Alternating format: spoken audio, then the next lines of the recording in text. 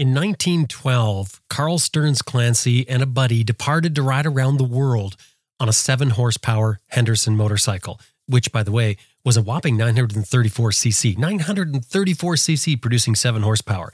Interesting. Now, that sentence says so much. I mean, the world back then was different. Travel was certainly different, more arduous, if not challenging. But you can imagine the reliability of motorcycles of 1912. It's not even close to what we have today. I mean, even 1960 was not even close to what we have today. But think about tires. Tires in 1912, other than being round and holding air, they're nothing like the tires that we have today. In a way, we've got it so easy. The modern motorcycle is incredibly reliable, both engine, like mechanically, electrically, everything is incredibly reliable. But the tire is also amazingly tough and reliable. But even still, our modern tires go flat every now and then. And the reason I'm mentioning this is because I'm thinking, the skill of changing a tire or fixing a flat tire on a motorcycle seems to be something that, well, let's say it's sparsely sprinkled in a group of riders standing together. There are some people that do it and don't think anything of it. There's other people who get very sweaty palmed about it. And then there's a lot of people who like to stand around and watch other people do it in awe, like they're watching some sort of incredible feat. And it's just a tire. Imagine what it was like to ride in 1912 or 1940 or 1950 or 1960.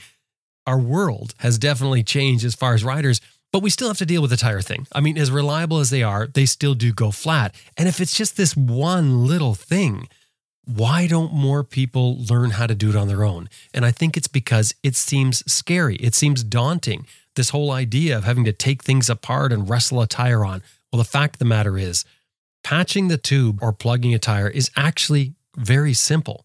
Because the thing is, when it comes to patching or plugging not so much, but definitely with patching a tube, it often becomes a bit of a mystery or this thing that people don't fully understand, in part because they're probably using the wrong products to do the job. So if you use a patch on your tube that isn't a good quality patch, or it isn't meant to do the job, or it's not installed correctly and it leaks again, it sort of builds a whole sort of mystery of will it work, will it not work? The fact is, if you learn how to do it and you use the right tools, then it's going to work. Today, we're talking about doing those repairs. We're going to give you some insights from David Petersen, who lives and breathes. He's one of these rare people who actually lives and breathes flat tires. He gets excited. He may tell you he doesn't get excited, but I am certain he gets excited when one of his buddies gets a flat tire. Probably not so much him, but one of his buddies gets a flat tire because he can jump right in there and put his skills to work. So sit back, soak this in, pick up the tips from David, and learn to fix your own tire. I'm Jim Martin. This is Adventure Rider Radio. Stay with us. We got a good one for you.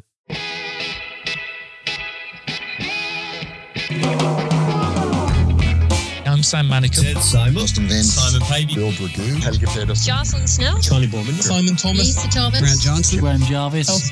Quentin Smoke, and you're listening to Adventure Rider Radio.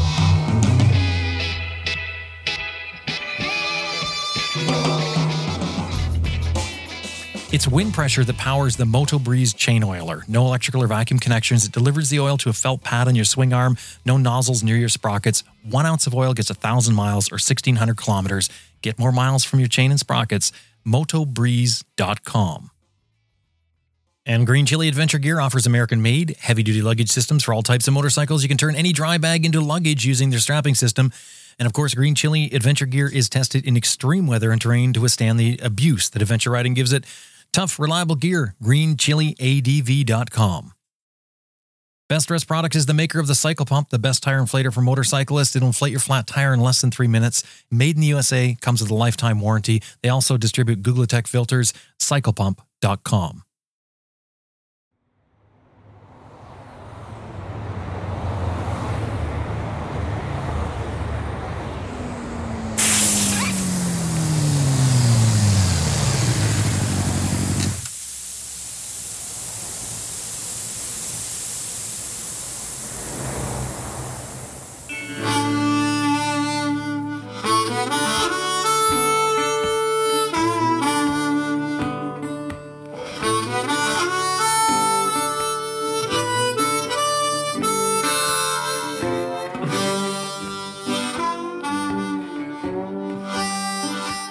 I'm David Petersen.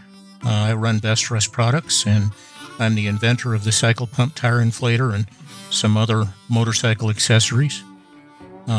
Currently, we're in Spirit Lake, Idaho. Used to be out on the coast north of Seattle, but moved out here 2 or 3 years ago. And so I'm overlooking forests and trees and deer and turkey and all the other things that you find out here in the countryside.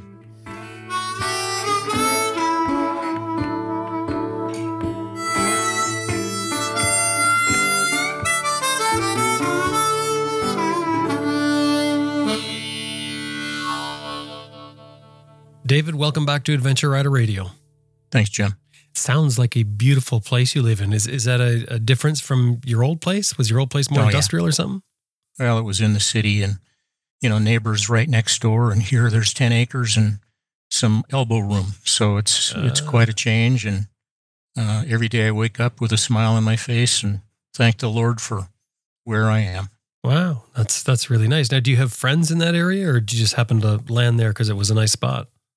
We didn't know anybody out here, and the wife said, well, let's go look at Idaho, and came out here and fell in love with it. So I'd been through on motorcycles and various trips in the past and kind of knew the general layout. But when we got here, didn't know a soul, and slowly developing our circle of friends, and, got other friends from Western Washington that have moved out here, motorcycling community guys. And so I don't know if they're following me or they're just going after the same country and lifestyle that I just decided to choose. Mm-hmm. Getting away. That's it. What kind of riding do you do? Well, I do a variety. Of course, looking back, I was a lot better than I am now. But I do street riding. I've got a BMW RT, 1200 RT, and I do adventure riding. I've had a variety of adventure bikes. Right now I'm on BMW 800 GS, and then I do trail bike riding and had a bunch of those. And my bike of choice right now is a 450 EXC. So it's good for single track. And so I can do all the disciplines. Not as good as I used to, but I know enough to not hurt myself. Let's put it that way. When you say not as good as you used to, you mean because bikes aren't made quite to the right, they're not as good as what they used to be? No, it's more the rider isn't quite the man that he used to be. I was trying to give you an out there, David, is what I was trying to thank you. Well, I didn't take it. Let's face it, I'm getting old. Hey, what got you so interested in tire repair? Well, I started out riding and I didn't give a thought about tire repair or anything like that. And on some rides, ran into some issues. And one ride in California where we're out in the middle of nowhere and realized that we needed to lower the air in our tires to get better traction. And we did that. And when we hit the highway, we said, guess what? We don't have any way to get these things back up to pressure, and we've got a long way to go. So we had to limp into town. So that was kind of the beginning of the idea of making a tire inflator. And then, I've had punctures and things like that. And, as a BMW rider, you always had that cute little kit that BMW used to put in your toolbox, which was better than nothing, but not much better. And I started investigating, how to make repairs. And I've had quite a few along the trail, both tubed and tubeless. And, you learn from your mistakes, and you learn from running into a problem and having to fix it out in the middle of, some lonely stretch of highway or on top of some mountain on some trail. So the learning curve was, not a school thing, but a practical experience. Run into this issue, how do I fix it? And over time developed some skills and some ideas, and tested this and tested that, and came up with the brands and the things that I sell now. Wouldn't you agree that it seems that the people who hate doing tire repairs probably lack the knowledge of how to do it? Like, that's what's so frustrating about it. It's a mystery. And, it's something probably niggling in the back of their mind, wondering, well, maybe they don't wonder. But, if they have an issue, what do they do? And a lot of people approach this as, well, if I have a problem, I'll get on my phone and I'll call a wrecker and have them come out and haul my bike to town. And that's one way of handling it. It's kind of pulling your covers over your head, hoping that the boogie monster under the bed isn't going to come out and bite you. But eventually, everybody will have a puncture, whether it's on a car or a motorcycle. And in a car, it's no big deal. You got a spare. On a motorcycle, it's not quite that same way. You have to either fix it yourself, or you're going to have to call or get help to have somebody fix it for you. So you believe that the ability to repair a flat tire on a motorcycle is sort of an essential skill, in particular with adventure bikes? Well, yes. If you're going to ride in the woods or on trails, you're going to have issues along the way. They can be motorcycle mechanical issues. People carry a toolkit to fix that, and you're going to have tire issues. And why not be prepared to handle that also? It's really not difficult. A couple of simple tools, some basic knowledge, and you're prepared for most eventualities. I would say that, what are the things that cause you to stop riding on the trail other than falling down? Mechanical breakdown, so you figure out a way to fix it. Running out of fuel, well, that's fuel management. Tire issue, well, you need to deal with that. And you've got two of them, they're rolling over the ground and picking up sticks and stones and nails and bumper hitches and railroad spikes and all the other things that you might encounter. And if you're not able to address that, then you're really leaving your fate your ride in the hands of fate. So a little preparation, a few tools, a few dollars spent, little knowledge, and you can take care of that and be on your way. The flat tire is probably your most common scenario. That's one of the more common things that happens. A mechanical breakdown, you can say, well, I'm not a mechanic, and to learn everything to do with mechanics is going to take a huge amount to figure that out. And then, there's something to that. But when it comes to tire repair, anyone can learn this. Like you can teach anyone, right? So anyone can learn how to do it. And then you've all of a sudden opened things up. You've really got true freedom with the motorcycle. Right. You take the mystery out of it and you show them what you can and cannot do. You explain the limitations of what your repairs may be. And that's solved a lot of problems for you when you're out on the trail. Now, let's face it, there are times when you have catastrophic tire failure and, the ride is over. You're going to have to maybe take the rim assembly off the bike and haul it into town because you shredded the sidewall or something. Mm-hmm. We can't address that. But 95% of all tire failures are a puncture, and that's easy to fix. And why not be prepared when you head out over the horizon? Mm-hmm. Yeah, exactly. And we're going to walk through this today. We're going to talk about how to repair. You're going to give some tips and tricks, some of the things that you've learned over the many years of doing it. And I know you're that type that when you come across somebody with a flat tire, you love to jump right in there and help them with it. So it just shows your enthusiasm for fixing flat tires. So let's begin with, I guess we got to decide, or we have to understand the difference between tube and tubeless and figure out what our bike has. Talk about that. Well, kind of depending upon the brand and perhaps the price point of the bike. Lower price point bikes and smaller displacement bikes, they often run tube tires. They've got spokes, traditional spokes, and the spokes go to the center of the rim. And at the center of the rim is a tightening fitting so that you can tighten the spokes. Trouble is that it's almost impossible to seal all those holes. And so the manufacturer puts a tube inside your tire carcass. That's a tube tire.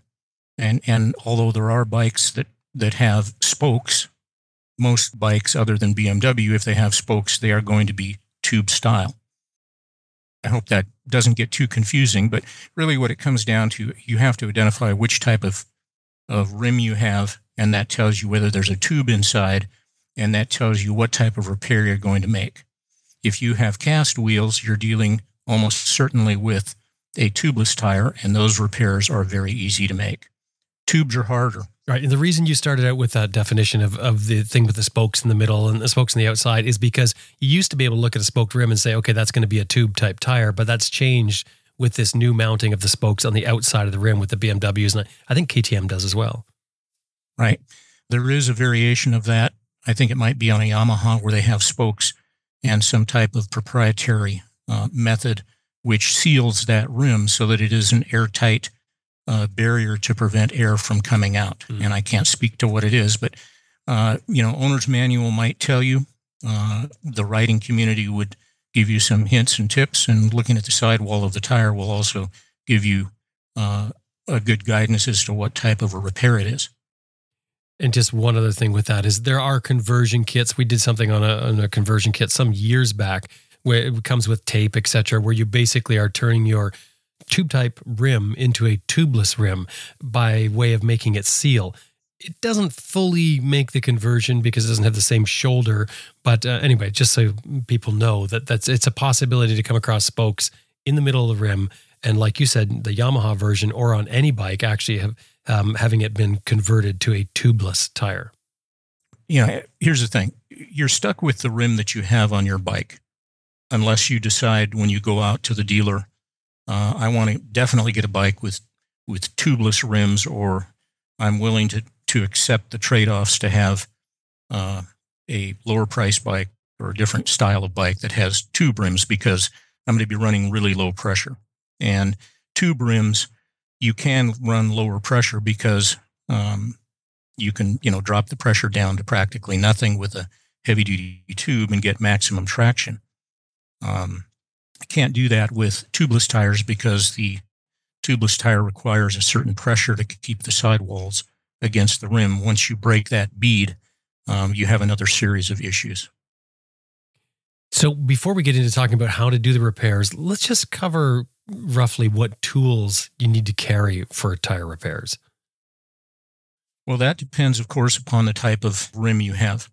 If you have tube tires, you're going to need all the tools necessary to take the wheel off the bike.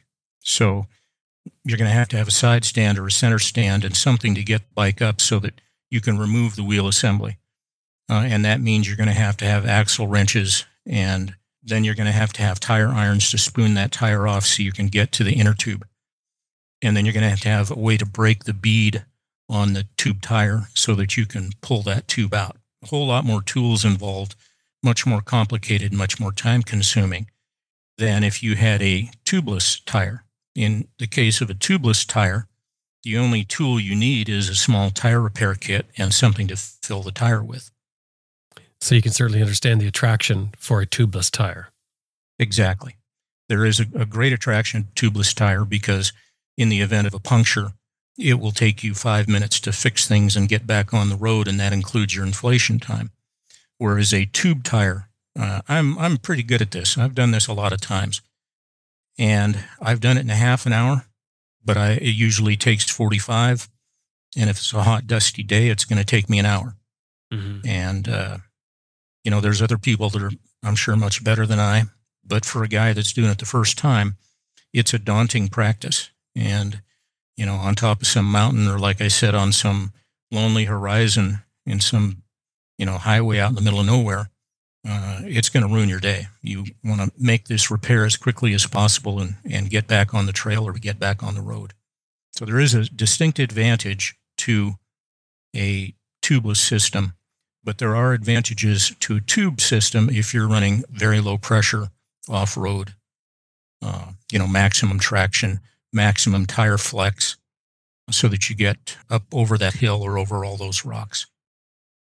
Okay, so before we jump into the actual repair procedures for the tube and tubeless tires, can you take a minute and talk about the difference between repairing a car tire and the motorcycle tire as far as liability issue goes and the things you may hear in a shop, for instance, if you take your motorcycle tire in and want them to make a repair to it? Can you just talk about that? Okay. So, some people are very comfortable with having their automobile tubeless tire repaired at an automobile shop, and they take the wheel off the rim and they scuff the inside and they put on a special patch, and off the car goes and they wear the tire out. Nobody thinks about that. But motorcycle tires are a little bit different because you've only got two of them. They're narrow cross section, they're round. You use the sidewall of the tire as well as the flat of the tire. They're subject to a lot more stress. And if something goes wrong, I mean, sadness can happen in a hurry. Motorcycle tire manufacturers don't want you to make a repair for liability reasons. And so, you got a brand new tire and you go 50 miles and you got a hole and you plug it. They want you to get a new tire. Some people might say it's because they want to sell more tires. I don't think they're that devious. I think it's more about rider safety. But automobile repairs and motorcycle repairs, one's an apple, one's an orange, but don't throw the orange out simply because you had to make the repair. Keep an eye on it. Understand that any repair that you make is a 50-50 rule, where you ride 50 miles at no greater than 50 miles an hour until you get home or to a shop and you have that tire replaced. That's a good rule of thumb, very prudent. At least it got you off the top of the mountain, or it got you off the far horizon, and it got you into the nearest dealership, and you can sleep well at night knowing that you've got fresh rubber on your bike with no holes in it. Mm-hmm. Yeah, and I can certainly see the liability aspect from a manufacturer's point of view, but in the real world, I mean, have you ever got a flat twice in a row? On the same day? Imagine what that'd be like for tires. What, are you going to have a chase truck with you?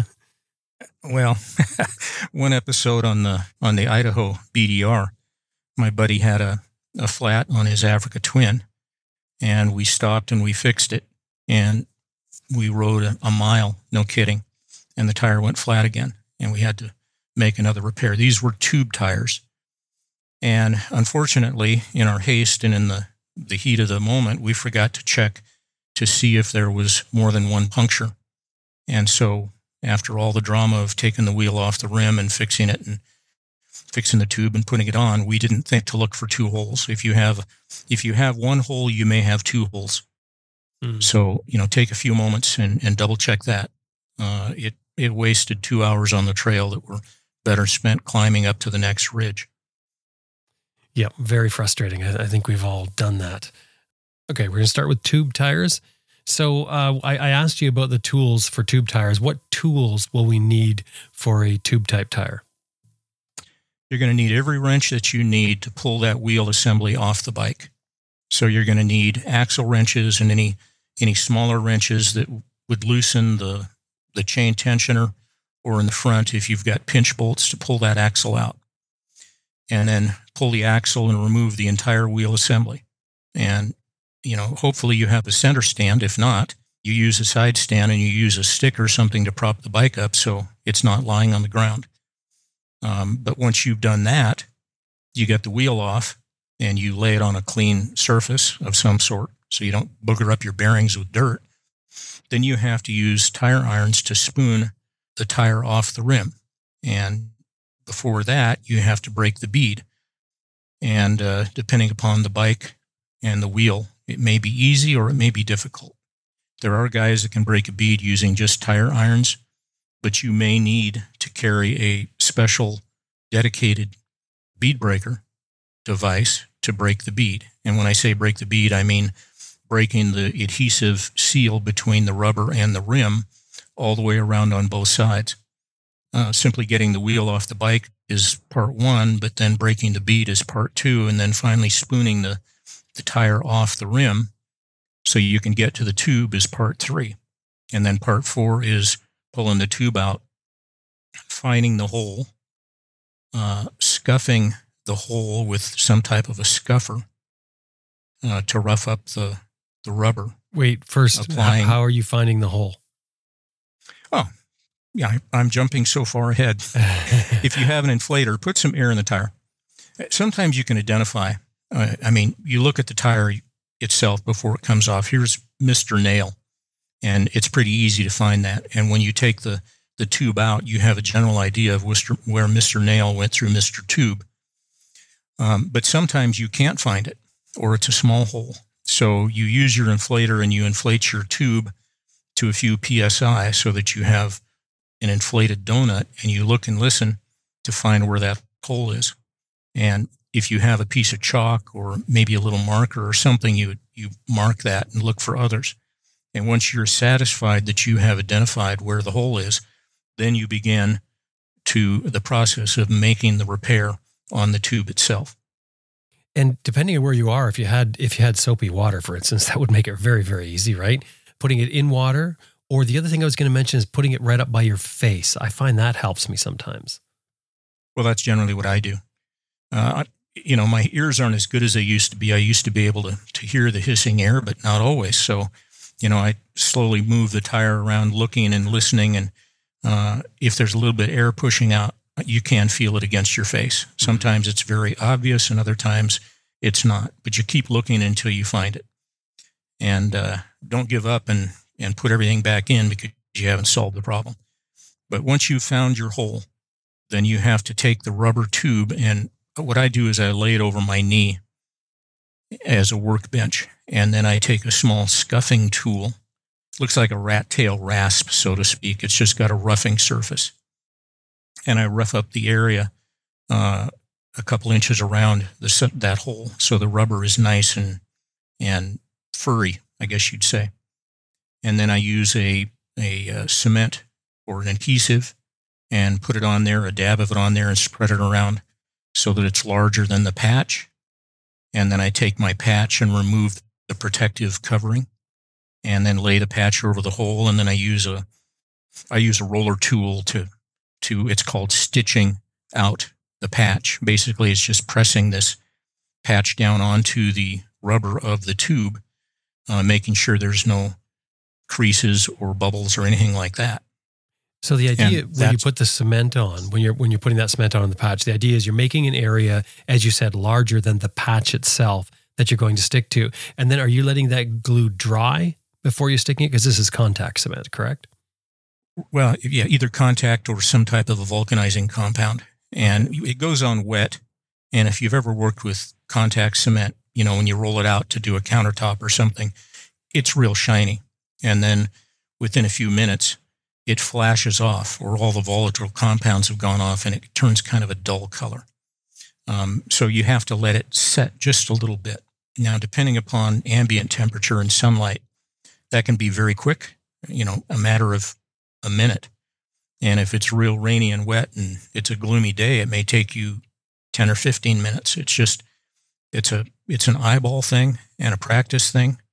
But usually within 2 or 3 minutes, the glue has created like a skin on top of it, and then it's ready for you to put the patch on.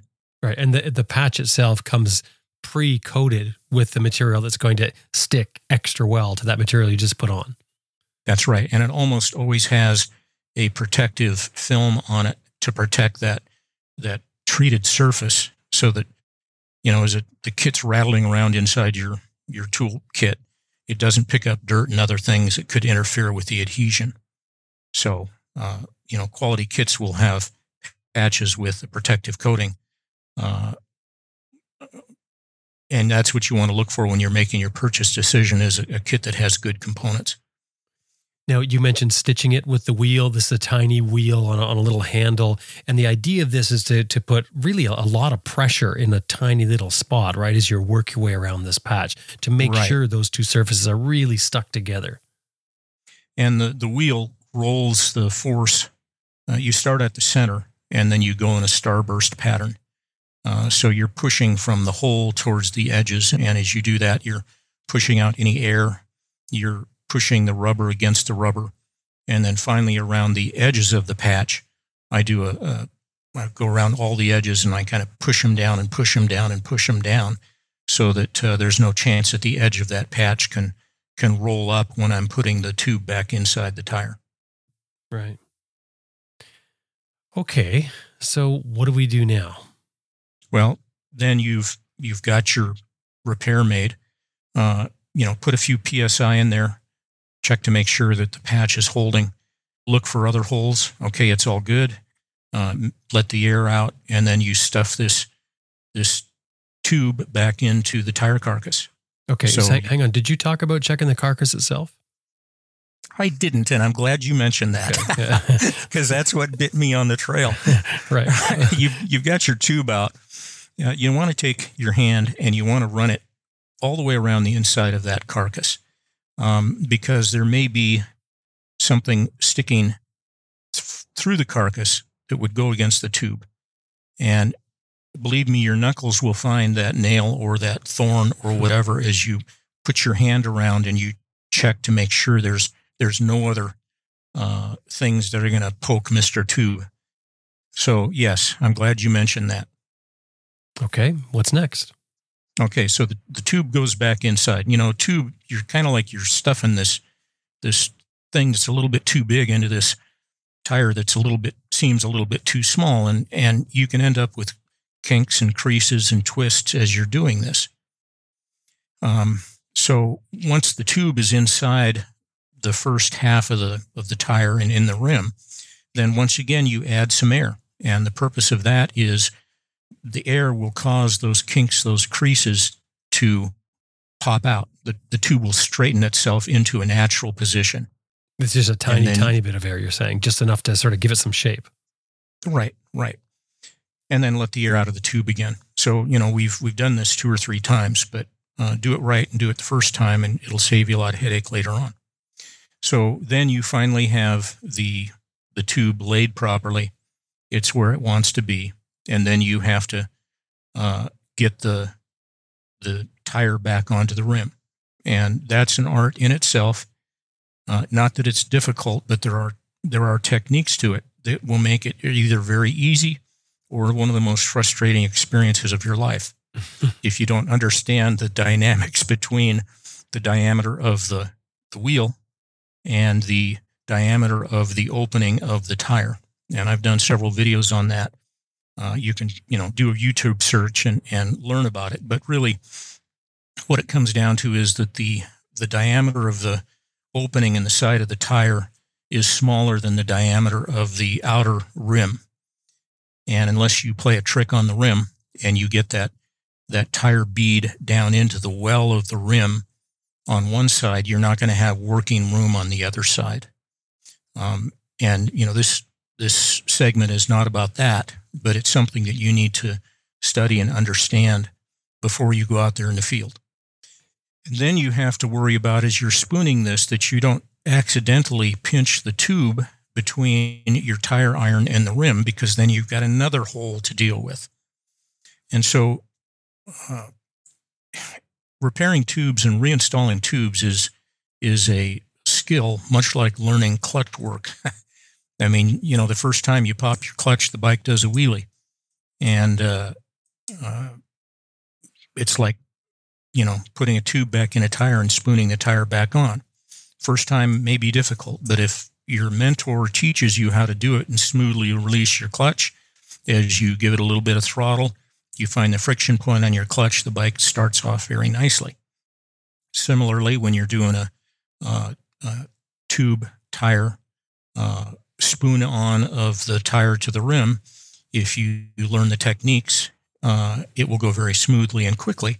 And the fact that you conscientiously lubed the rim in the proper places using a tire lube, it helps that tire slip over the rim much more easily.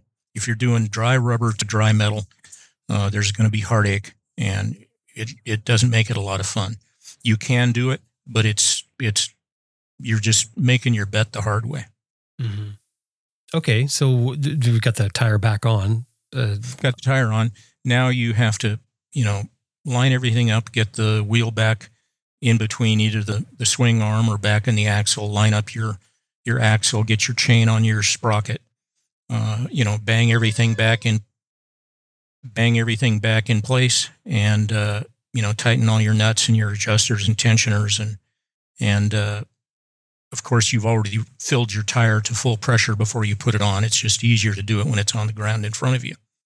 So there's a lot to changing out this tube tire, much more than I enjoy doing, which is why I've converted my tubeless rims, all the ones that I can, I've converted them over to tubeless. Mm. Well, it certainly saves a lot of work. I mean, you can just hear it in describing it. So let's just talk for a minute, though, about that patch that you put on and the cement that you used. You have some recommendations for patches and cement. Can you talk about those? Well, you can go down to the auto parts store and buy a very expensive. We're going to take a quick break. Then we're going to get back with more. We've got a lot more to talk about, actually. And there's some tips coming up that you will not want to miss near the end, actually right through to the end. So stay with us. I've got a few things that I know you're going to be interested in that I want to tell you about. But when we come back, a lot more.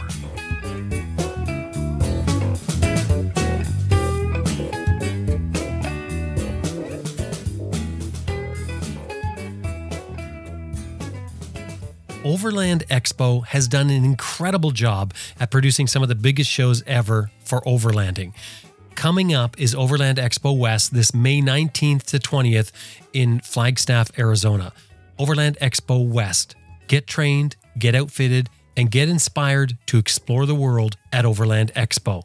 It's held at Fort Tuthill Park in Flagstaff, Arizona. They say it's the greatest collection of overland adventure companies in the world with over 400 gear vendors. I mean, that number is just incredible. Outfit your motorcycle for your next adventure. Test drive adventure bikes from Triumph, Ural, Royal Enfield, and more. That's all there. Camp with your friends at the new Moto Camp area with the day or evening passes. Build your off-road confidence with interactive courses, seminars, training. You can get inspired visiting the authors, filmmakers, and other travelers hosting workshops and classes and sharing their stories from the road.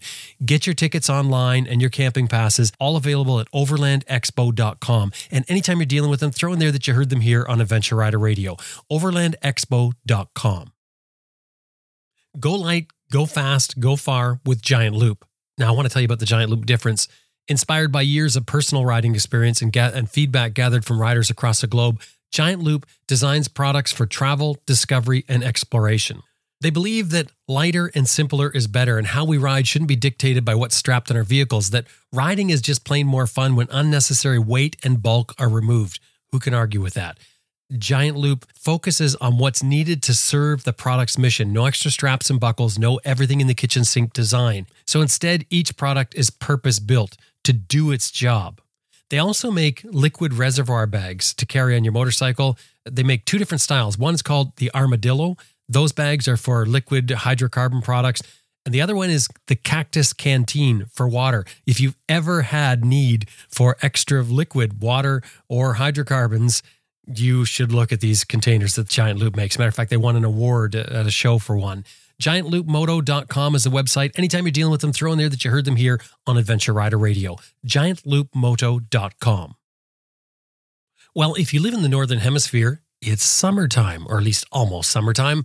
That means camping. And if you're interested in camping from your motorcycle, there is no better place to deal with in the world than somebody who specializes in motorcycle camping. It is the motorcycle camping store. I think it's the only one like it. It's called motocampnerd.com, owned by Ben and Mary Williams. It is in Archdale, North Carolina, and this unique shop specializes in motorcycle camping gear. And it's a real store, not just an online store. They do that as well, and lots of it, but they're a real store that you can walk into, brick and mortar.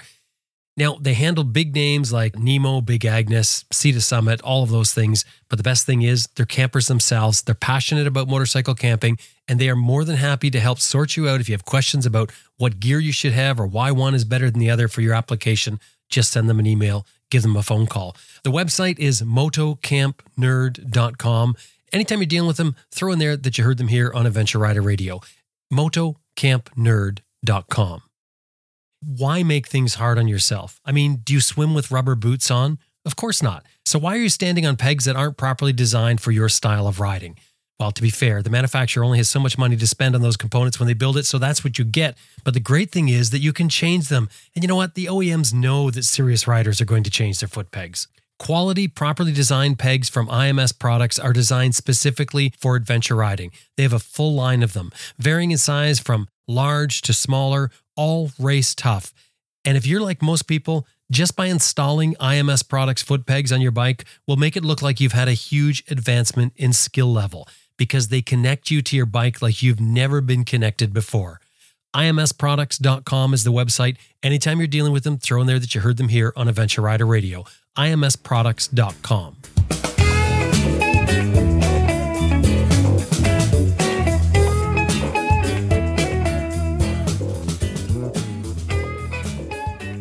So let's just talk for a minute, though, about that patch that you put on and the cement that you used.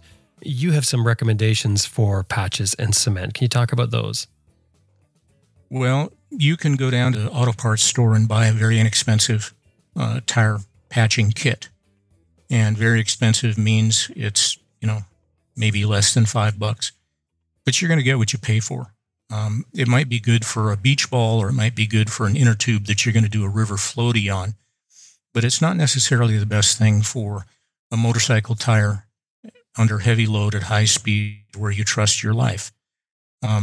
Rubber cement, while it will stick to a tire or a tube, is really not a very good adhesive seal.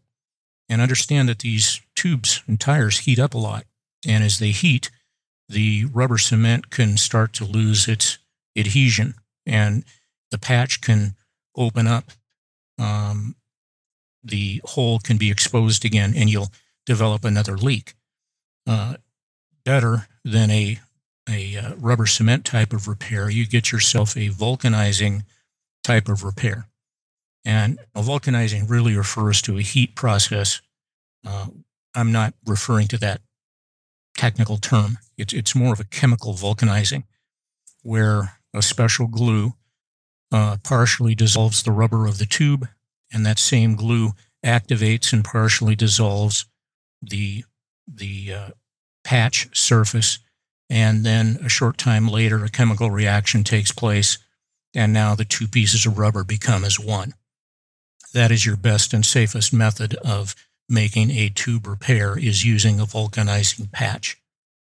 So I would steer clear of rubber cement. I would steer clear of, the nickel and dime tire repair kits you might find at an auto parts store. Do your research, spend a little extra money, get a good kit that gives you the best components, because we're talking about our life and safety here. Let's not scrimp on something that's that important. How do you tell a good brand, though? I mean, what are we looking for? I don't want to get into brand names. There are kits that, Monkey Grip is one that I would say is the lower end. There's other brands that are made by other companies. I can't bring any to mind. I make a kit that comes to us from the trucking industry that they use to repair semi-truck tires and tubes, and that uses a vulcanizing compound. But when you're looking at this kit, just look at the components and do a little research in how it works. And if they don't say a vulcanizing glue and explain the process, then I would probably steer clear of it. Here's the thing: if you're on a trip and that's all they have, use what they have. Just be aware that you may not have the best, and if you can, then get back and either replace the tube or upgrade the next time you're out, because you want to get something that's going to be a permanent and safe patch over time. And I can tell you that I've got tubes that I've used for, I don't know how many patches they've got on them. Those patches never failed using a vulcanizing compound, but the tube has certainly had more than one hole over its lifespan. They look like they've got chicken pox or something. There's so many holes in them, but they're still working fine. Do you have any tips for inflating the tire and getting it onto the bead? Well, in the case of a tube tire, getting it onto the bead is pretty simple. You just add air, and the inner tube will push the sidewalls out into contact with the rim. So how do you add air? Well, you can get a hand pump, and there are hand pumps and hand pumps. You want to get a pump that's designed for high pressure, low volume, as opposed to a low pressure, high volume. What's the difference? Low pressure, high volume is good for filling rafts and inner tubes, but it's real hard to get 40 PSI out of them. Whereas a high pressure, low volume, it gives a 100 PSI push of air, and but it does it in very small whiffs. So you're going to have to pump 100 times to get it filled up. I've got one of those hand pumps that you can switch from one to another. It's a pretty trick little kit. Or the old bicycle inner tube pump that you see Charlie Chaplin using, pumping up tires. I mean, that will work over time, but you have to also give consideration to the size and how convenient it is to carry on the bike. There's foot pumps that you can use that instead of using your hands and shoulders It's got a little lever, and you're pushing down with your foot, and those are good. Make sure it's a high pressure, low volume, and you just have to look at how big is it, how much space do you want to dedicate to that.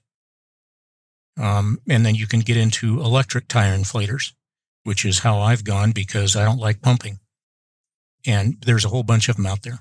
We've talked about this before. You do get what you pay for when it comes to a 12-volt inflator. Some of them are very low powered and take a long time.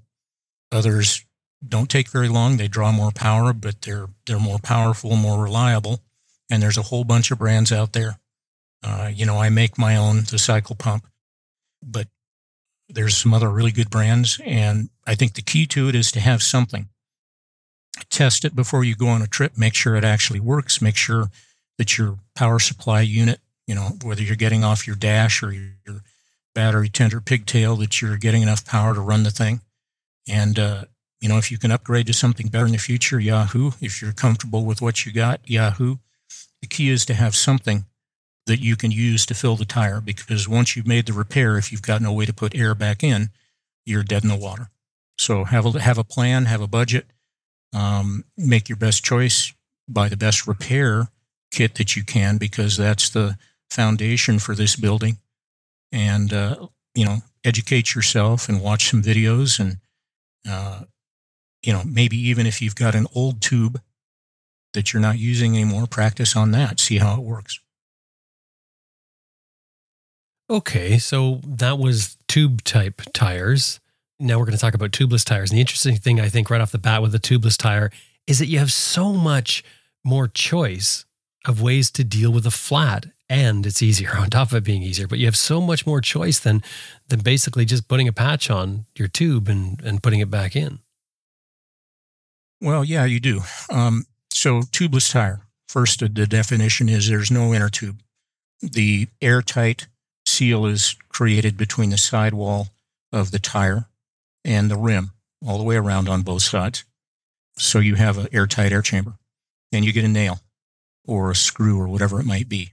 None of the drama that goes along with tube repairs, because all you have to do is identify the hole, pull out the offending Mr. Nail, and use some type of a plugging kit to fill that void and then fill the tire back up.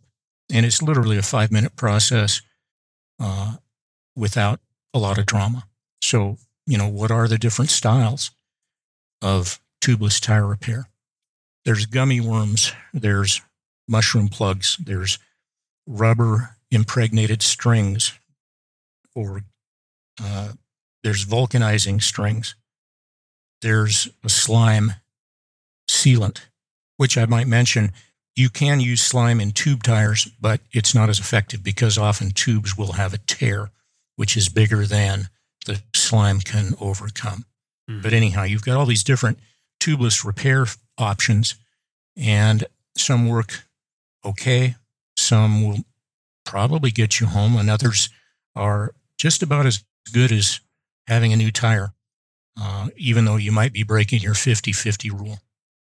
Well, slime it's not so much a necessarily as a repair. You can put that in advance and run with it as sort of a preventative thing. Right. It's a viscous liquid that you put in the tire through the valve stem. Can't do it with TPMS valve stems, tire pressure management valve stems. It has to be a traditional valve stem. But you take this can or this jar and you squeeze it in through the hole, and it's this syrupy looking substance, and it has some little black flecks in it. And then you go and you take the bike for a ride.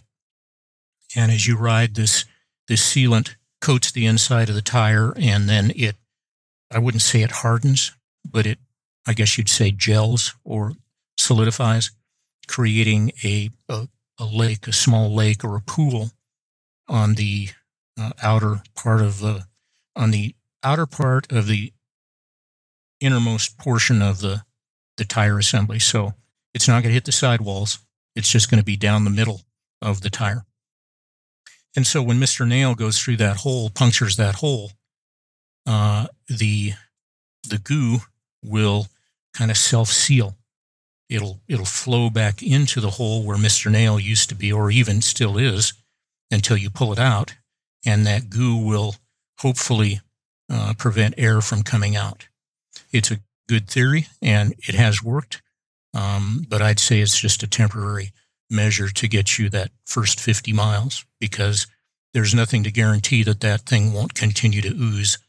And you'll often see slime repaired tires, come rolling into a rally, and there's still ooze bubbling out. The tire pressure is still pushing that solution out through the hole. It may or may not seal over time, but I don't think I'd trust it. Mm-hmm. The other thing is it makes a huge mess. Now, having said that, I have had it on a tube type wheel one time. The tube was completely gone, like it had torn inside, and the tire was sealed. I was surprised. It was leaking very slightly, but it was a good seal on it. So that was one great story from it. But other times I've had it where I go to pull it out, and you've just got a mess. This stuff is everywhere.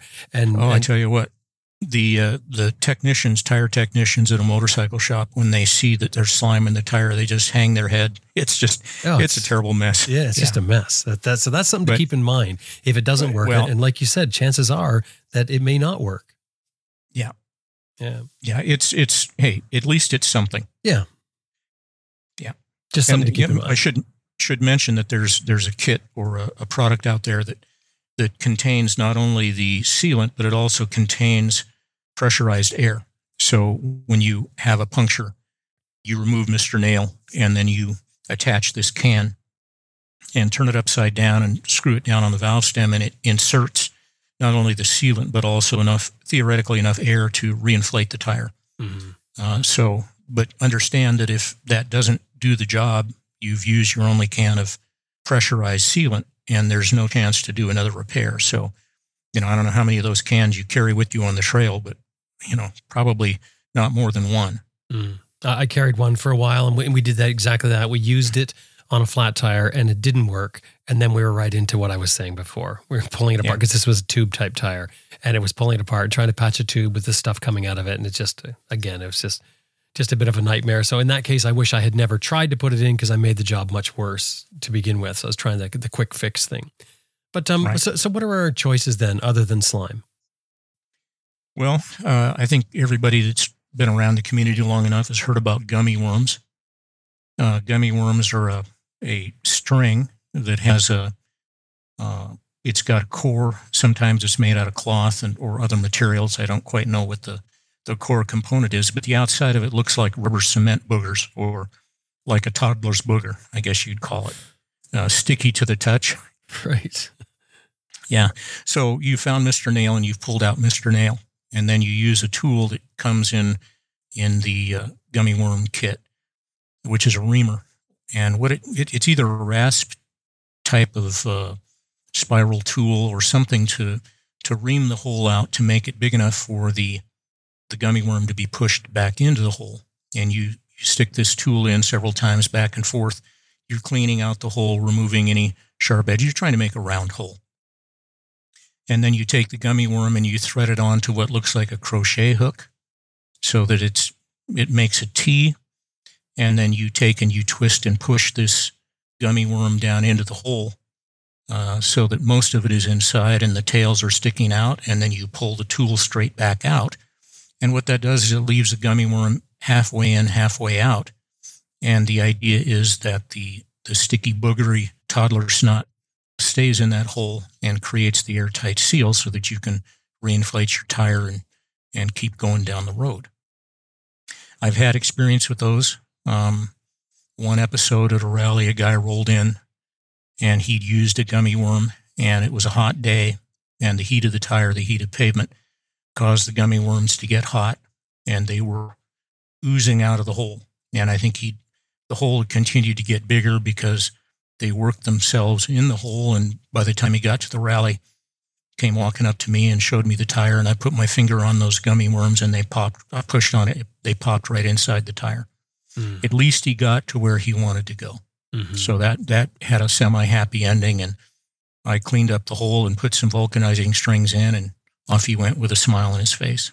He wisely rode 100 miles to a dealer and got a new tire, but at least he didn't have any leaks from the time he left me. So gummy worms are good. They're probably the most widely used tubeless tire repair method out there. And, they have a use, and they are pretty good within certain limitations. And if you've got one, yahoo, at least you're prepared for that event. Mm-hmm. And like you say, if it gets you out, that could be enough, depending on where you are. Yeah, we're looking at the 50 miles to help type scenario at this point. So at least you didn't ruin your day, and you're not sitting there waiting for the wrecker. Yeah. So that's good. Okay, what's next? Rubber mushroom plugs. Company makes a plug-in kit that uses these plugs that look like little mushrooms. And once again, you remove Mr. Nail, you ream out the hole with the reamer that comes in the kit, and then you take this mushroom and you put it into a special insertion tool that forces, using a crank or a screwdriver and a wrench, to physically force this tool through this tiny opening of the insertion tool so that the head goes into the inside of the tire, and once it clears the tool, the head pops open like a little parachute, and then you pull the entire insertion tool out. And then you grab the end of the tail and you give it a tug, and you pull that mushroom head tight up against the inside of the tire carcass. And the idea is that you've created a plug in the hole to prevent air from escaping. And, those kits, I used to sell them. They're reasonable solutions. Unfortunately, the mushroom plugs are lubricated with motor oil. And the reason that they're lubricated with oil is they have to be slippery, so they'll go through the tool and not tear. Well, you have a rubbery mushroom that's been oiled inside a rubber hole of the tire, and the oil doesn't lend itself to sticking rubber to rubber. So you have basically a lubricated plug in the tire. And I've seen instances where when you roll over a stone or a small stick, there's enough lubrication that it causes that mushroom to pop inside the tire. And then once again, you have a tire issue. You could do it. You could, put another mushroom in, and, 2 or 3 or 4. I think the kit comes with, 5 or 10. I don't remember what they're offering now. But once again, this is a kit that, if it gets you home, it gets you home. Not something that I would rely upon for long term. But if it does the job and you get back to where you need to be, then let's call that a success. I would upgrade as soon as I could. I remember many years ago they had them for automotive stuff. That was it wasn't a mushroom, but it was just sort of like a piece of licorice. The short pieces of licorice that are cut off. Yeah. And you put it in a tool, and it was basically like a syringe. So there's just like you're describing, the metal tube that you would shove into the hole in the tire, and then that's the size of the hole, the metal tube, and then this rubber is much bigger than that, but you force it in there and you push it down with the plunger, and it would go and stick in. But in this case, they didn't use motor oil for it. It was a specific type of lubricant that made it slippery to go in, but then would dry out, and this thing would ideally expand on either side. I mean, I wouldn't say it was the best repair even back then, but it seemed to work, and I certainly don't like the idea of motor oil. That does seem strange. Well, that's probably not a widely known fact, but because I used to sell them, I'm familiar with what was used. I'm not aware that they're using any type of a compound that is slippery when it's wet and then chemically changes to an adhesive type. I think it's important that whatever you use to make the repair, there has to be some adhesion, a chemical of some sort to prevent that plug from moving. Mm-hmm. And remember that if you took a tire and cut a cross section, if you're in the middle of the tread block, you might have 3/8 of an inch, half an inch of rubber that you're going through. But if you have a hole that's in between the treads, you're looking at 3/16 or 1/4 of an inch. So, there's not much to really hold that repair in place. You better pad your chances and get something that is chemically adheres the repair to the rubber itself. Much better way to go. That's a really good point. And that thin rubber is on top of that flexing continuously on the motorcycle. Always. Yeah. Flexing and heating. Yeah. Okay. All right. What's next? Well, rubber impregnated strings.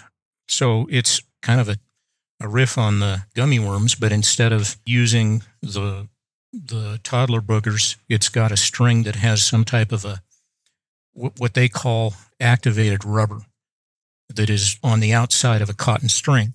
And at the end of this is a small brass pointy penetrator. And it's a cute little kit. It fits in the palm of your hand. I mean, it's wonderfully designed. And the idea is that the kit has different tool components, and you unscrew the end and you put in the reamer. So you ream out your hole. And then you remove the reamer and you put in the insertion tool, and you push this rubberized cotton string into the hole so that the metal penetrator is inside the tire, and then you remove the tool and you have the tail hanging out. And the idea is that this activated rubber will stick to the tire carcass itself and will get good adhesion and plug the hole.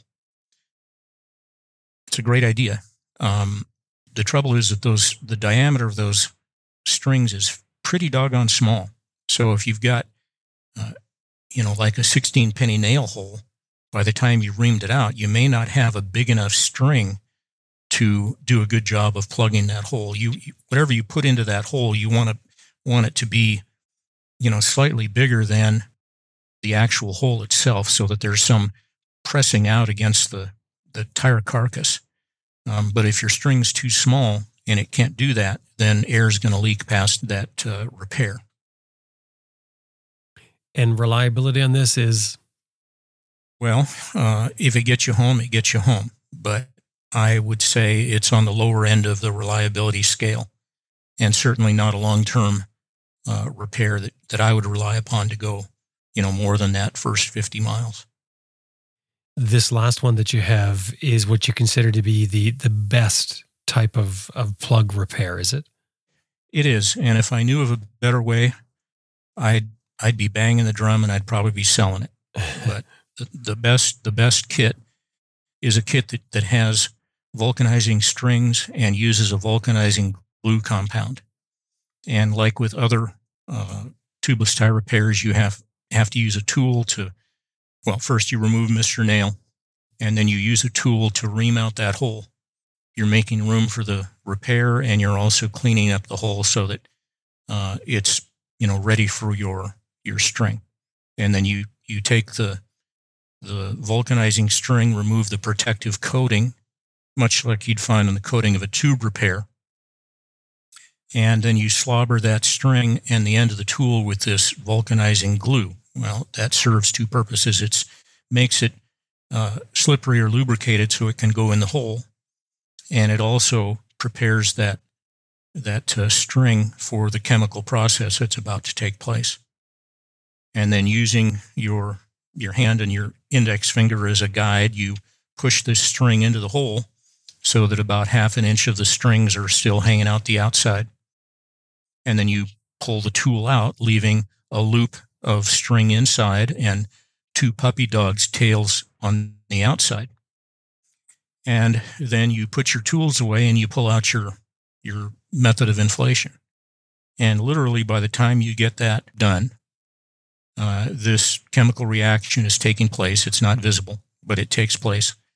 And these strings are chemically bonded to the rubber of the tire. And it is by far the best method that I've seen, and it comes from the trucking industry. And if they can repair semi-truck tires that go 80 miles an hour down the highway carrying 100,000 pounds, it's probably suitable for motorcycles. And that has been my experience. When I used to do demos at rallies, I would pull out a tire that I'd done with all these different types of repairs. And I'd give a guy a pair of pliers and I say, I challenge you to pull this vulcanized string out of the hole. Didn't happen. Nobody could pull it out. Yeah, nobody could pull it out. I mean, it was there. And so if it'll do that, then, it's going to stick in your tire and it's going to get you where you need to go. Now, once again, the 50-50 rule, for liability and all those other reasons, this is only a temporary repair. But from my personal experience, every one of these repairs I've ever done using vulcanizing strings and glue, I put the repair in and I rode that tire until it was time to put on another tire. I mean, 8,000 miles, whatever the mileage was. Mm-hmm. I don't even think about it, but that's me. That's not a company policy or tech tire repair corporate policy, but that's just from my experience. Those things work so well that they are the gold standard for tire repairs for tubeless tires.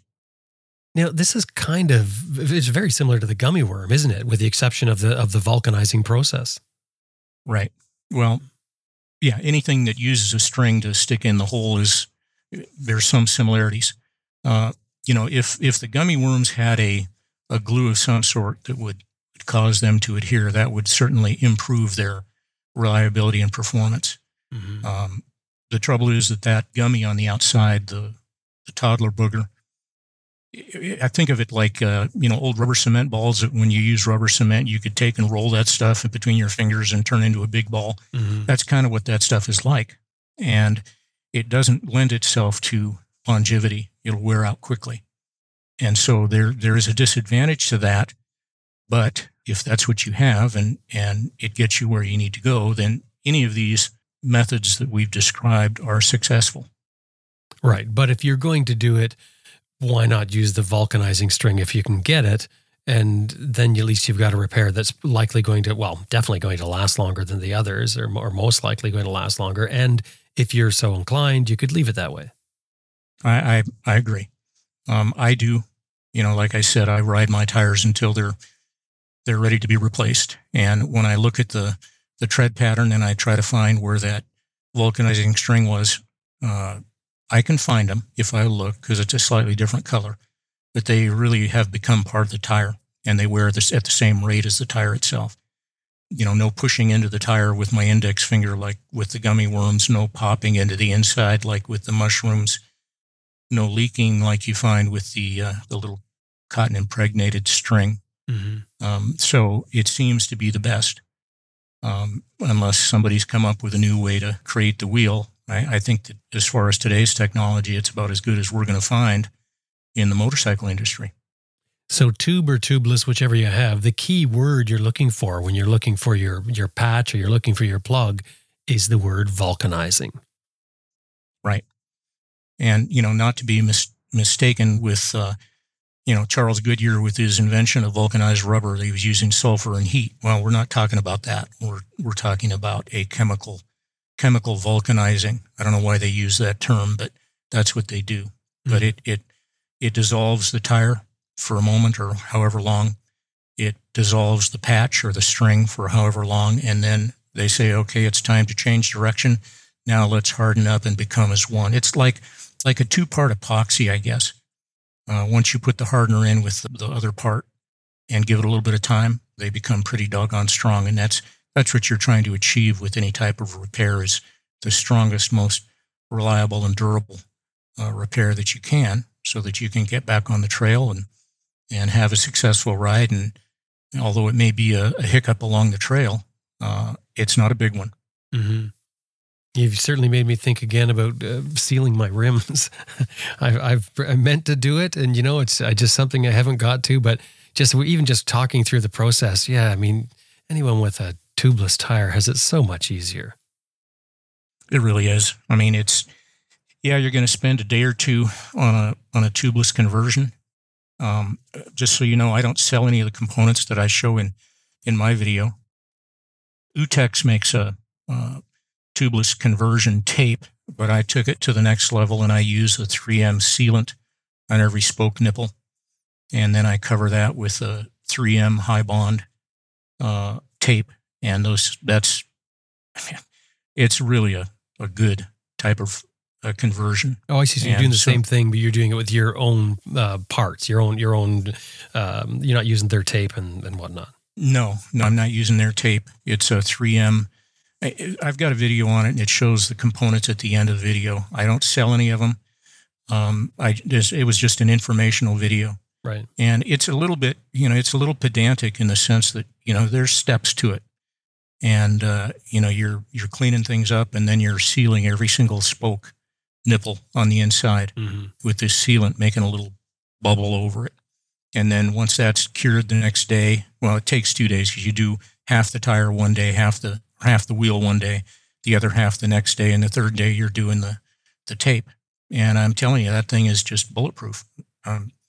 It'd be wonderful if you had rims from the manufacturer like BMW provides, that it's not an issue.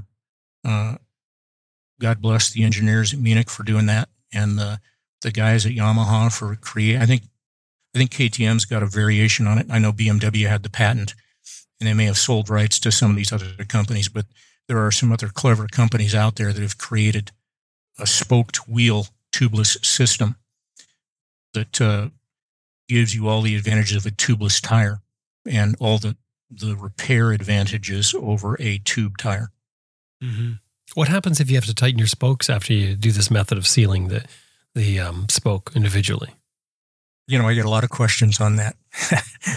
Yeah, first thing you do is when you take the rim off, you go around and you check the wheel, and you use a wrench or a screwdriver, again, sheet spoke, to make sure that it's not loose, and you get them all in tune. Or if the wheel's out of groove, it's got a wander to it, you have to make corrections. You got to make sure things are working before you start on the next process. But once you get them all tight, once that adhesive goes on those spoke nipples, it's very unlikely that they're going to loosen.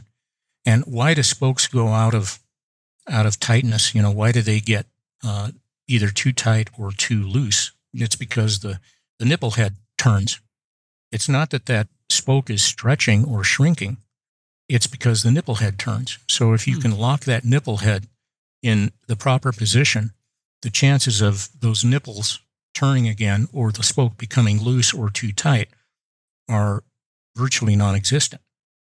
Now, what if you're out on a trail and you get a stick through the spoke and you break a spoke? Well, that's a different kettle of fish. You would have to take the wheel off. You'd have to pull out the offending spoke. You'd have to cut the sealant and the tape, cut out the sealant, and you'd put in a new spoke and a new nipple, and then you'd re-adhere using the sealant, and then cover that cutout in your adhesive tape, and then you're back to work. But who carries a spare spoke? Most people aren't going to. But the one thing you could do is you could carry a tube with you and throw a tube in it to get home. That's right.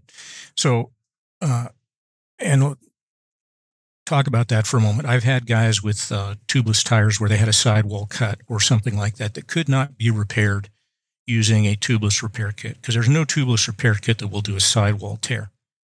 I've seen guys stitch up the sidewall with zip ties and then put a tube inside.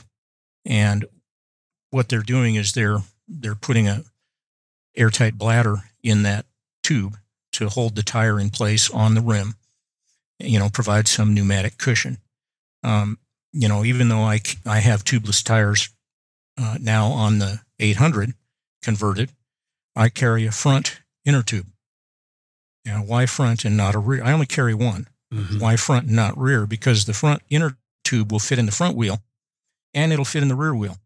And it may have a kink in it. It may be a little snaky inside, but it will fill the hole and provide what I need to keep that tubeless sidewall pushed out against the rim.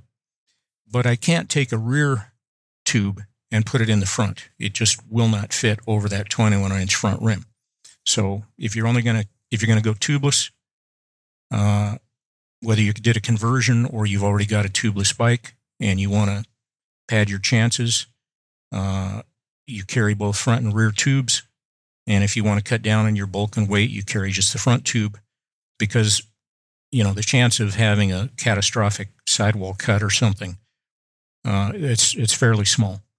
But, having a chance to fix it if you had to, why not go that extra mile to prepare for the worst? Now, I just want to go back to the inflation thing for just a quick second. So aside from a 12-volt inflator, do you carry any sort of backup? Well, I used to, because I'm the guy that always has the kitchen sink in the saddlebag. Well, you're the guy that I said runs up and dives in to help somebody with their flat tire. Yes, I've done that a number of times. Right, which people think is great because nobody wants to do it. Nobody's very good at it. And here comes David. All right, go for it. And I've been at places with friends that they're struggling with this, and I finally give up. You get out of my way. I want to get on the trail. Let me take care of this. So what do I have carried a small hand pump, like a tubular hand pump that had the ability to go high pressure, low volume. Like a bicycle flip pump. A switch. Well, not a bicycle. Well, I guess it would be, yes. And low pressure, high volume. It probably came from the bicycle world because they're big on that. But I also liked the fact that I could use that to fill my air mattress at night. So it could do both tires on a bike and it could also do the air mattress. I used to. I've become so confident in my cycle pump that I don't do that anymore.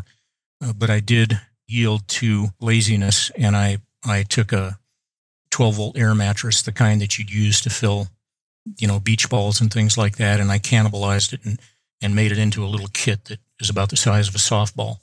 The 12-volt air mattress? Yeah, air mattress inflator. Right. Yeah, cut off all the plastic and just kept the big bits and wired a special switch, and it plugs into my battery tender pigtail. So I carry two 12-volt inflators, one for the air mattress and one for the tires. And, I've not only just filled motorcycle tires, I've also repaired car tires and truck tires along the way and used the pump for that. So I'm Mr. Handy when it comes to being on the trail. How big is this air mattress? Well, it's just a big Agnes. It's probably, 30 inches wide and 6 feet long and 4 inches thick. 4 inches thick.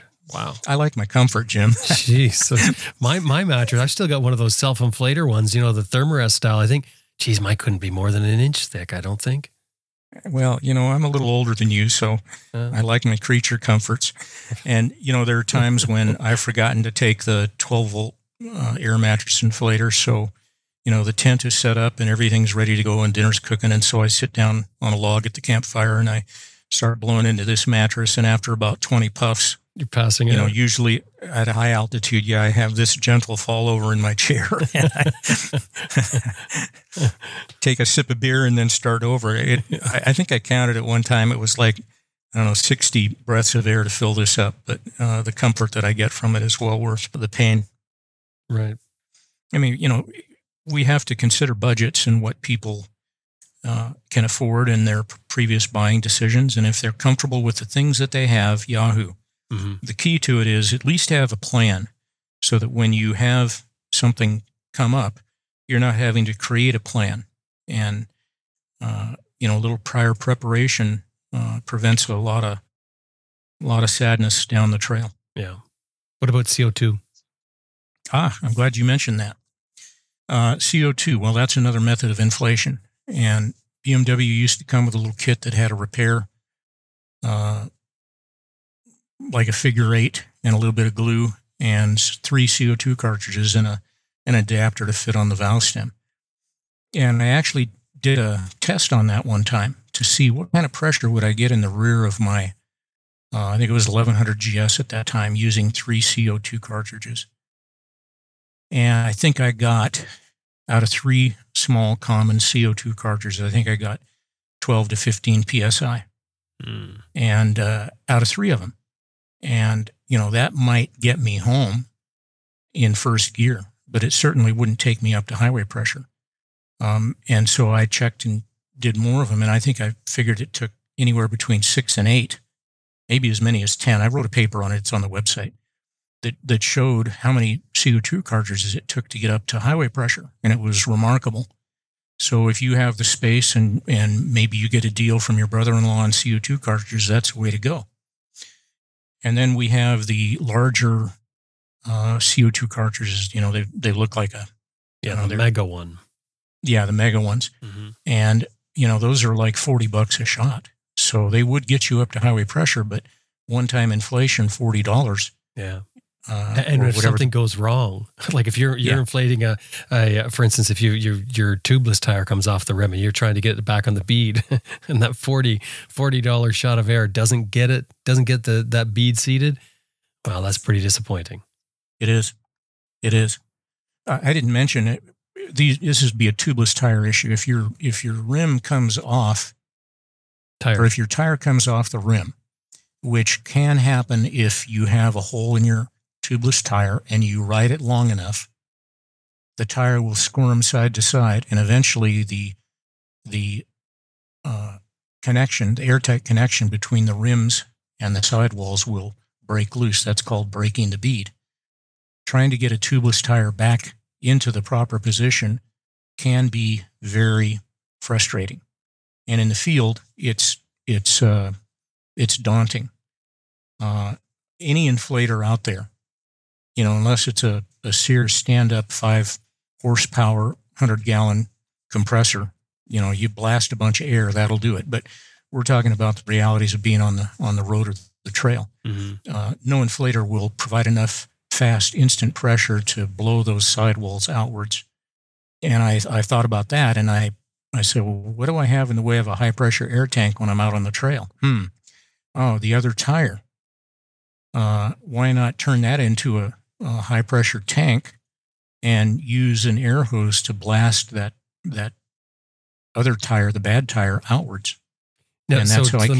Let me just interrupt you there, because the difference between your air inflator, your air pump, and a compressor is that it's kind of like taking the pump off the compressor, so you don't have the tank, and that's what you're saying. So what you're missing is that volume of air. Both of them will pump up air, but you need that volume of air to rush in there really fast, and that's what you're saying. Right, you need a huge blast of air to blow those sidewalls out. Yeah. So they make the initial contact, and once they make the contact, then you can begin to build pressure inside the tire. So back to this idea of the donor hose. I use my pump to fill up, let's say my back tires, I've lost my bead. I fill up the front tire to 50, 60 PSI, which is no big deal. And then I connect this donor hose, which is an air hose with an air chuck on both ends, connect it to the bad tire, and then I connect it to the good tire that's got 50 PSI, 60 PSI. And that instant rush of high-pressure air will usually push those sidewalls out, so I get the initial seal. And you still have more chances with this too. This is a great idea. As many times as I want. Yeah, because you just pump up that tire again. You've got another full compressed tank of air there. Give it another shot. That's right. And during that process, one of the keys to it is to make sure that the bad tire, the sidewalls, the bead of the sidewall is well lubed, and that the rim is well lubed, because the lube helps the tire slip into place and also helps create a better airtight seal than dry rubber to dry metal. Mm-hmm. So lube is a big deal, having lube. And, some guys will use WD-40 or, dish soap. I make something called bead goop. But, anything that's slippery, if you had hand lotion, that would work too. The whole thing of WD-40, I've heard this for years, and for a long time, it just made me cringe, the idea of spraying oil onto your tire to get it to seal. But I have tried it. It works unbelievably well. I still don't know. and actually, I've done it and run with the tires until they're worn out and never had an issue with it. So I don't know. It seems to work. So if you're in a pinch and you got WD-40, well, that'll work. I have used it too. There's some concern about how does WD-40 affect the tire itself? Does it cause issues with the rubber? I haven't seen it. But of more concern is the WD-40 is a lubricant, and if you have a high-powered bike and you apply a lot of power to it, the tire can actually slip on the rim. That's also true with like hand lotion, or even if you had. I've heard of guys using beer. I mean, water is slippery. It seems like a waste of good beer to put it on a tire, but maybe that's all they had. But the idea is you want an adhesion between the tire bead sidewall and the metal, and so that the tire's not slipping on the rim. And, I ride KTM dirt bikes, and, high-performance dirt bikes have a rim lock for the purpose of mechanically preventing that wheel from spinning on the rim. And that's particularly true for those types of bikes because they're running really low pressure. And so that would allow that tire to spin if you didn't have a mechanical rim lock. That doesn't apply to most bikes, but, KTM guys will know what I'm talking about. High performance bikes, off-road. I don't think anybody on a street bike uses any kind of a rim lock.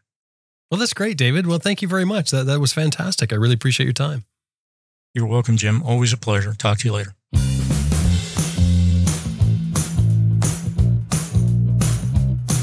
Okay, just to wrap things up, just because this is technical and we talked about a lot of things, I want to go over the tools that David said that you should have to complete your repair.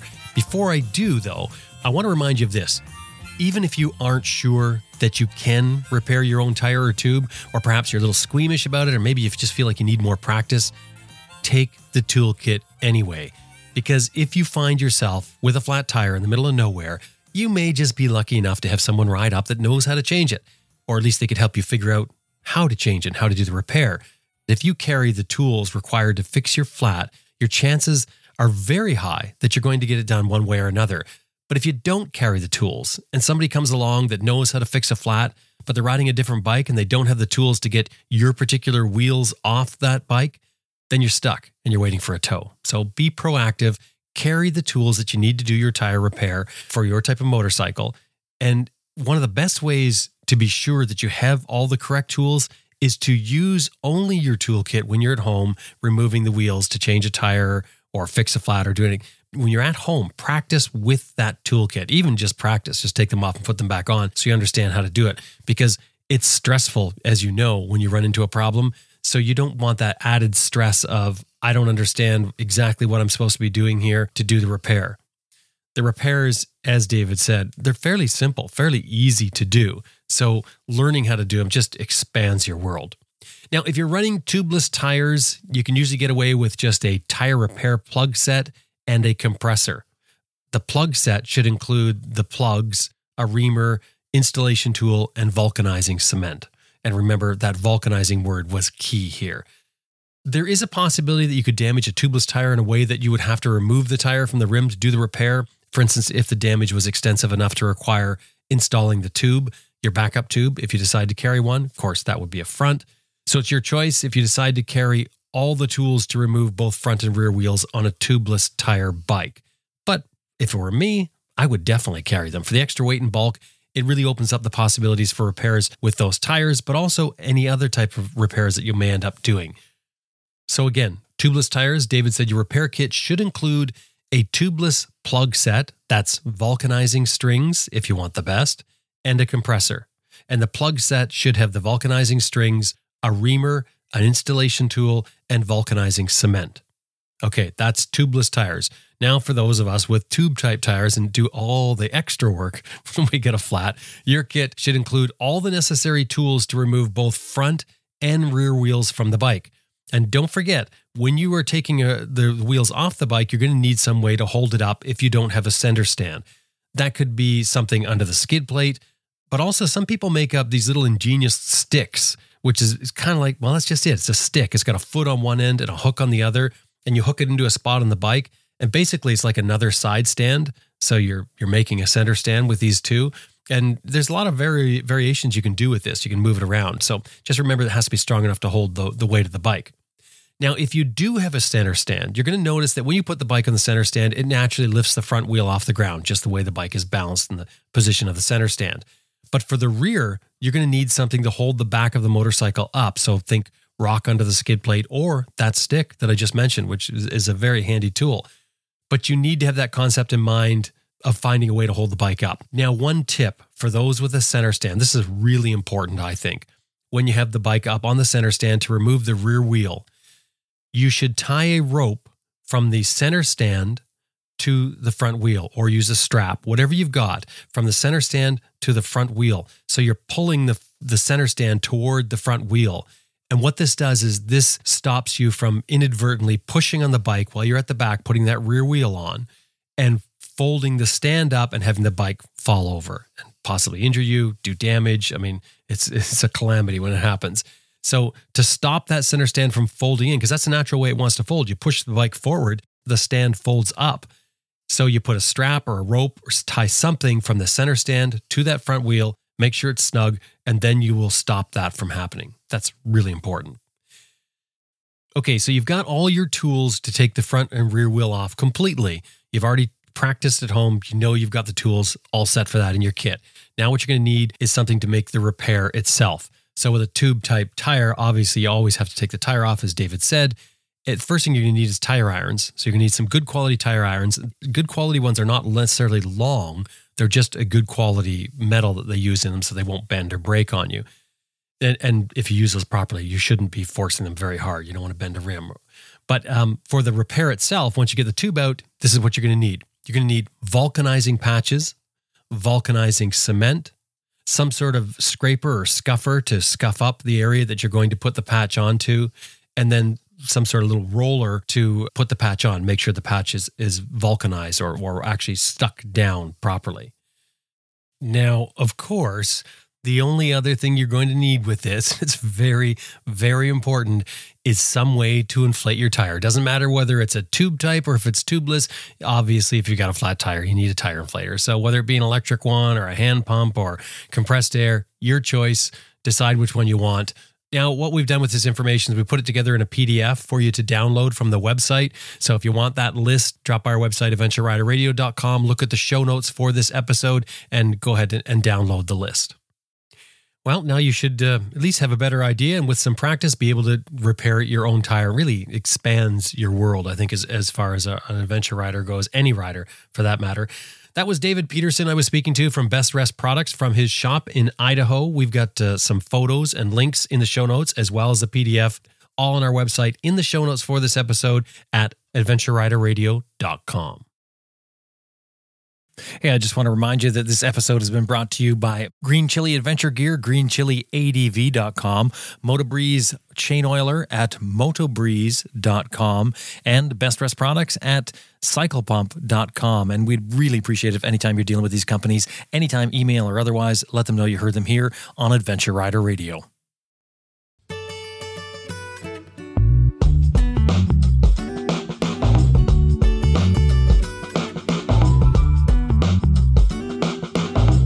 Well, that about wraps up another episode of Adventure Rider Radio, and we sure hope you enjoyed listening to it as much as we did making it. Special thanks to our producer, Elizabeth Martin, and you, thank you very much for being a part of this by listening to the show. The other way you can help us out, it's a couple of different ways. I'm going to get into you here. The first one is the show is built on a model of advertising and listener support. We need your support if you're not doing it already. A lot of people sit back and think other people are doing it, but really it's just a small percentage of people that actually support the show. Step forward and support the show that you want to hear every week. We produce it every week. We never miss a week, or at least we haven't so far. Luckily, our health has been there and everything for it. But I mean, you know what I'm saying? The dedication is there on our part anyway. So what I'm saying.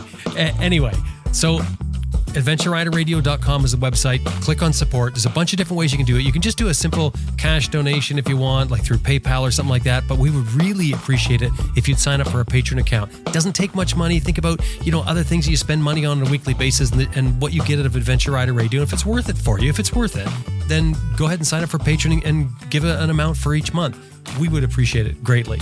The other way that you could help out is by giving the show a 5-star review anywhere you find podcasts. So go around to where the different spots you listen to, give us a 5-star review because that helps other people find the show.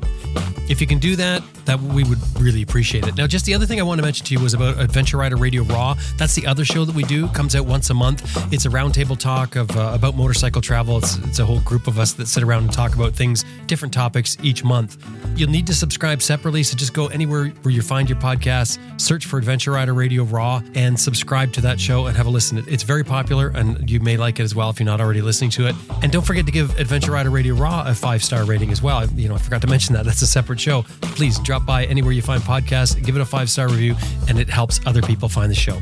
Now it's time to get out there and ride your bike if you can. Thank you so much for listening. My name is Jim Martin, and I will talk to you next week.